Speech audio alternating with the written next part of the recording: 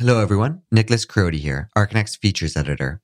The interview you're about to hear was recorded live as part of Archinect's podcasting event series Next Up, held at the Neutra VDL House in Silver Lake on March 4th. We've hosted Next Ups before at Giant Jai Gallery, at the Chicago Architecture Biennial, and at the A&D Museum. This time around, we focused on potential roles for architecture in the contemporary neoliberal economy, with a special focus on issues pertaining to gender and identity. In a sense, what we wanted to look at is how architecture is itself designed, and specifically, how we can redesign the systems in which it is embedded. In what ways are people challenging these systems from within? How can we find loopholes in the current economic framework to create a more equitable world? How can we design support systems for those most affected by an unjust political economy? So we invited a slew of architects and activists to talk about their work. For the event, Archinect partnered with my experimental architecture studio Adjustments agency. The other voice you'll be hearing is Joanna Kloppenberg, who co-founded the studio with me. We've also shifted up the format a bit, with talks happening in one room while interviews were being conducted at the same time in another. We hope you enjoy this interview from Next Up, Floating Worlds.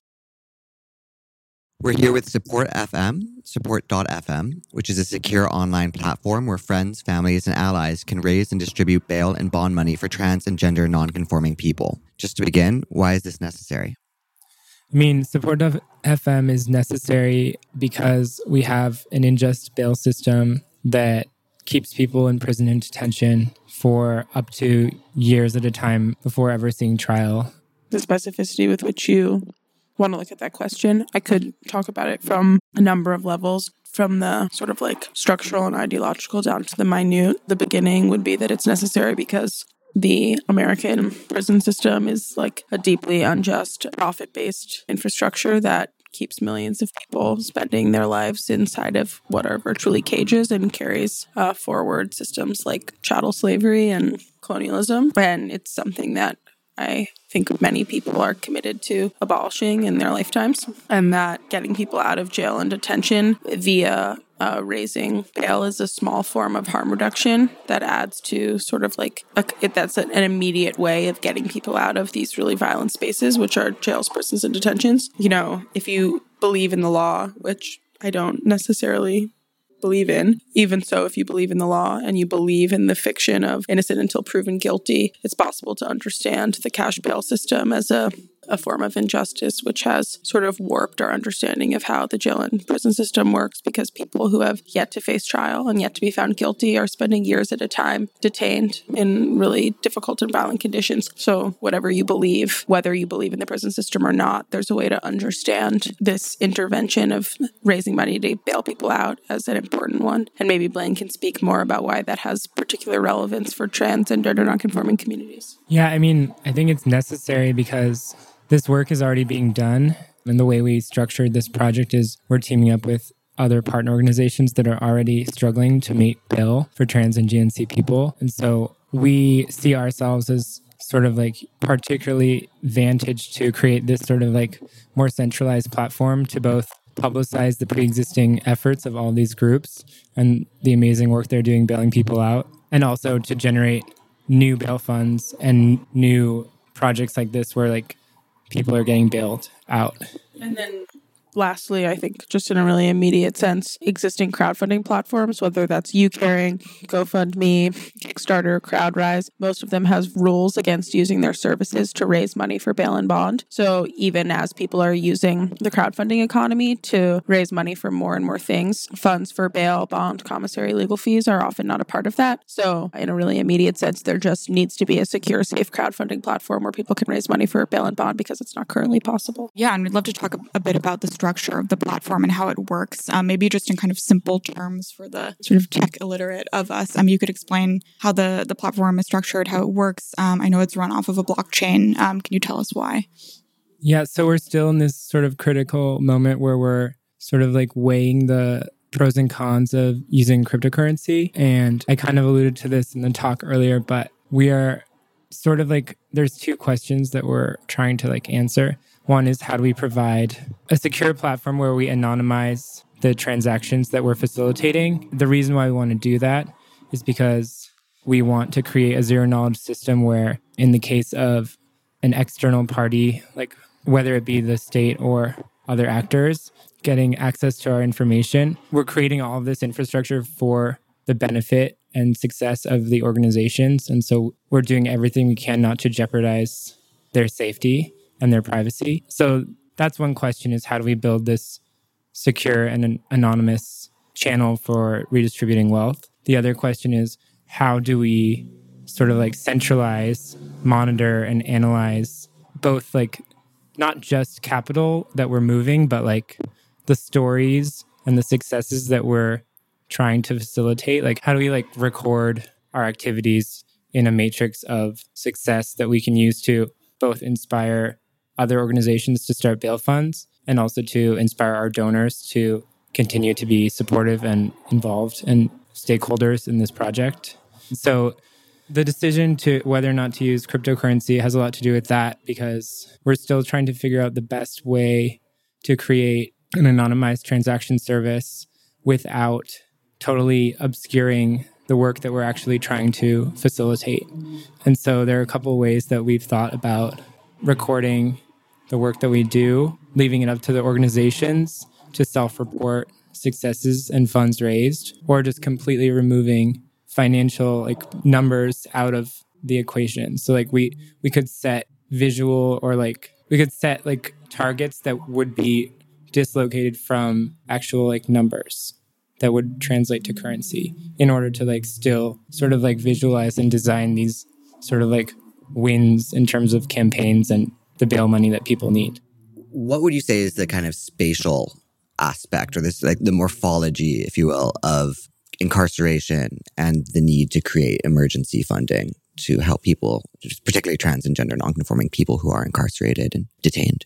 I mean, I think that's like a really, really important question. And there's so much work and research and critical thought that's been done around the carceral landscape and the geography of the carceral system, which is basically like ever present and all around us. There are so many ways in which we can like spatially material locate the prison industrial complex, whether that's in, the city of Los Angeles, where adjacent to City Hall practically is Twin Towers, which is the, men's central jail, which also has a floor for trans and GNC people, any night in which there's 300 or so people being detained. And then additionally, the way in which, increasingly former agricultural land is being repurposed as like sites of the prison industrial complex and is sold to rural and formerly agricultural communities with the understanding that it will be good for the economy. It feels arbitrary to focus on even specific aspects of the landscape and the geography of the prison industrial complex, because it's completely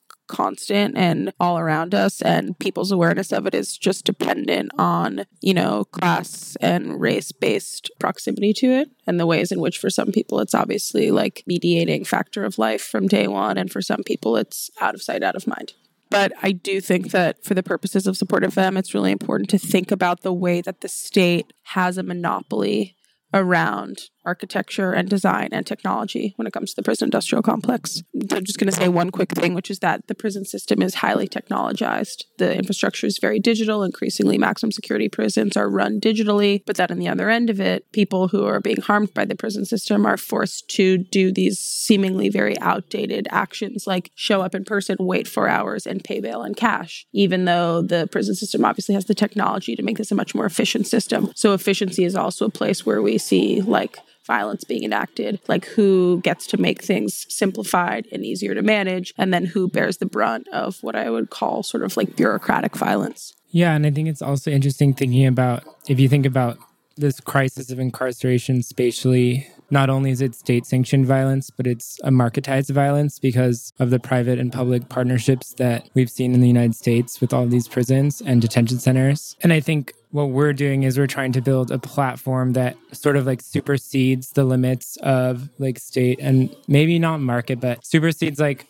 the boundaries of like the state and the way that the state views people and communities. And it's an interesting discussion that this project has opened up for us, because we're realizing that like the prison crisis doesn't stop at the limits of like the United States of America or this continent. Like it's a transnational issue, like so many issues we're fighting and facing. And I think one of the reasons why we're choosing to build this platform that we're starting it in the United States, but we've already been talking with people in other countries about the potential for its use. I don't know. I think it's a way to hopefully disrupt just the tyranny of like state-sanctioned incarcerative violence.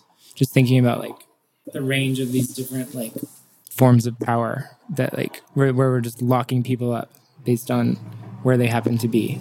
I'd like to circle back to something you were saying, which is that the visibility of the prison industrial complex is so tethered to class and race. For some people, it's literally an invisible landscape. For other people, it is the most visible landscape. And it seems like that's kind of, in a way, so it's such a central issue for your platform because you're trying to redistribute wealth. So you need to make visible what is, in order to get, to get wealth from, I mean, you're crowdfunding, but you're also trying to get money from wealthy people in order, right, I imagine. So is that something that's like a central concern? How do you make visible this system for people who aren't necessarily familiar with this discourse? For example, a lot of, I think, the listeners probably are not so familiar with this conversation, this reality.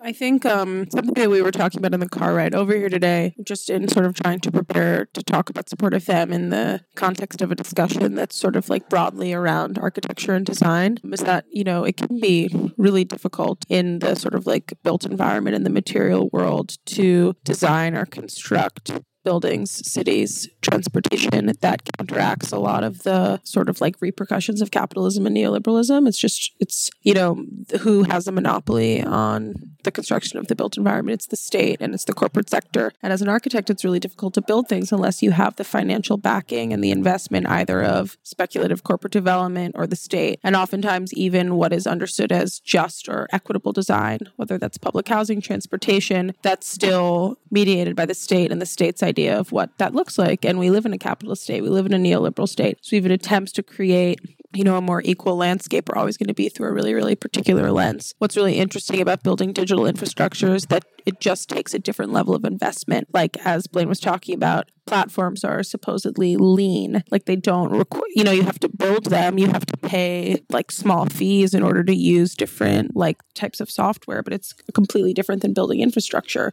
Like the cost of building real material infrastructure in the built environment are just astronomical. And it's extraordinarily difficult to overcome like pre-existing types of social segregation that still dominate every single city. I mean, look at Los Angeles. It's like the built environment is basically just creates and models all of the types of social segregation that we navigate, whether that's based on class, race, ability, profession. So what's really exciting about working with digital infrastructure where the commodities are like narratives, stories, social relations, is that it's possible to create, I think, channels that are still difficult to do, but it's slightly like more possible than it is in other spaces. And I even think about just like the position that we're in being a group of people who are building this platform who, come from families and social backgrounds that have a lot of class privilege, whether that's cultural capital or financial capital, but then also like being queer and trans people who have who are like really embedded in organizing movements, who are connected to people who are like leaders at the front lines of movements for racial and gender justice. Like I just like sometimes it's hard for me not to see myself as like we're all like points in these like social networks and we are connected to different worlds and like we can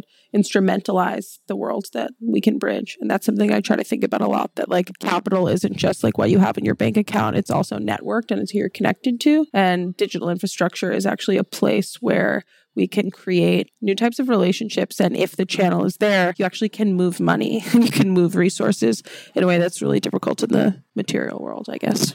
Well, your question was also about visibility. So we're trying to make visible these initiatives. And well, there's like a bunch of things we're trying to make visible. But first of all, the enormity of this crisis of people who are incarcerated, especially trans and GNC people who are facing bail and can't make bail. So like there's making those stories visible and this crisis visible. And then there's the organizations that we're working with. And then there are individual stories that we're trying to tell. We've been kind of like considering different sort of like levels of visibility for the actual identities of people that are being bailed out, because there might be some cases where people don't want their actual legal identities and names to be associated with the campaigns that we're running. And so we've talked about like different levels of like obfuscation, like design tactics, like blurs and like sort of like figuring out ways to like create empathy and tell stories that are actually like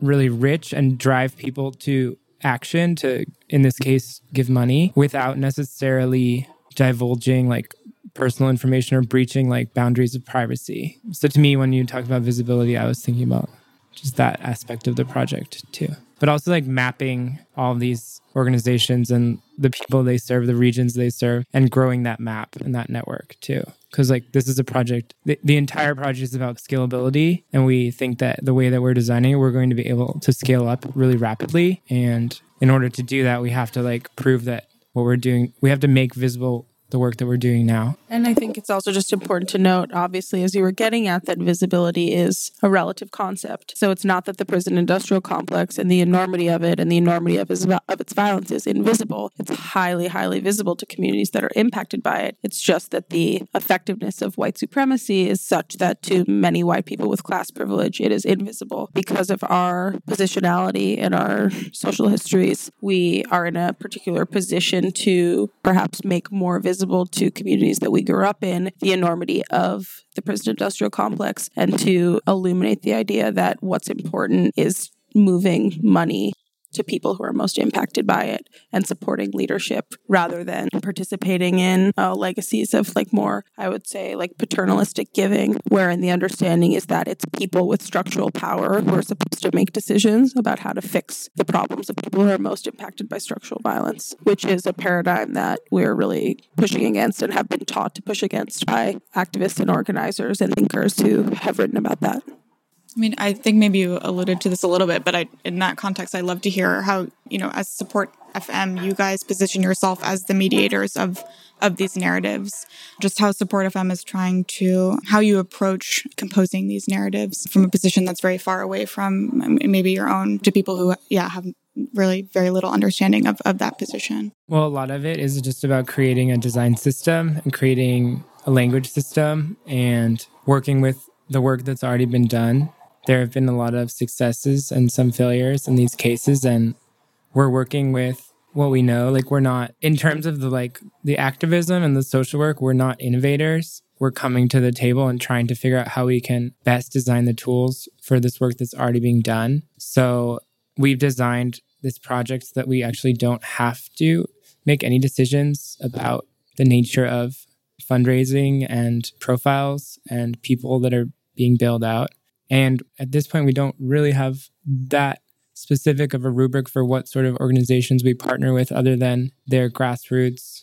And they're either have a history of bailing people out or they're wanting to bail people out, bail trans and GNC people out. And the long-term hope also would be that we would be able to build something that was supportive enough to counteract the forces to kind of de-incentivize bailing people out. Because as we got at in our talk, there's a lot of reasons that it's like not easy to bail friends or family, let alone strangers, out of jail and detention. Number one, it's expensive. Number two, it takes a lot of time. So if you have a full-time job, you might not have, the hours that it takes to go into the jailhouse, bring the cash, wait, front the cash, sign your name. There's a risk factor. We can basically understand it like the state has done everything in its power to make it as difficult as possible for people to bail folks out of jail. And we're trying to make that easier to do in the hopes that more and more informal collectives would be able to do that work, and it wouldn't just be organizations with funding that would have the capacity to do so. So along those lines, I'd recommend going to Support FM to check out their really great list of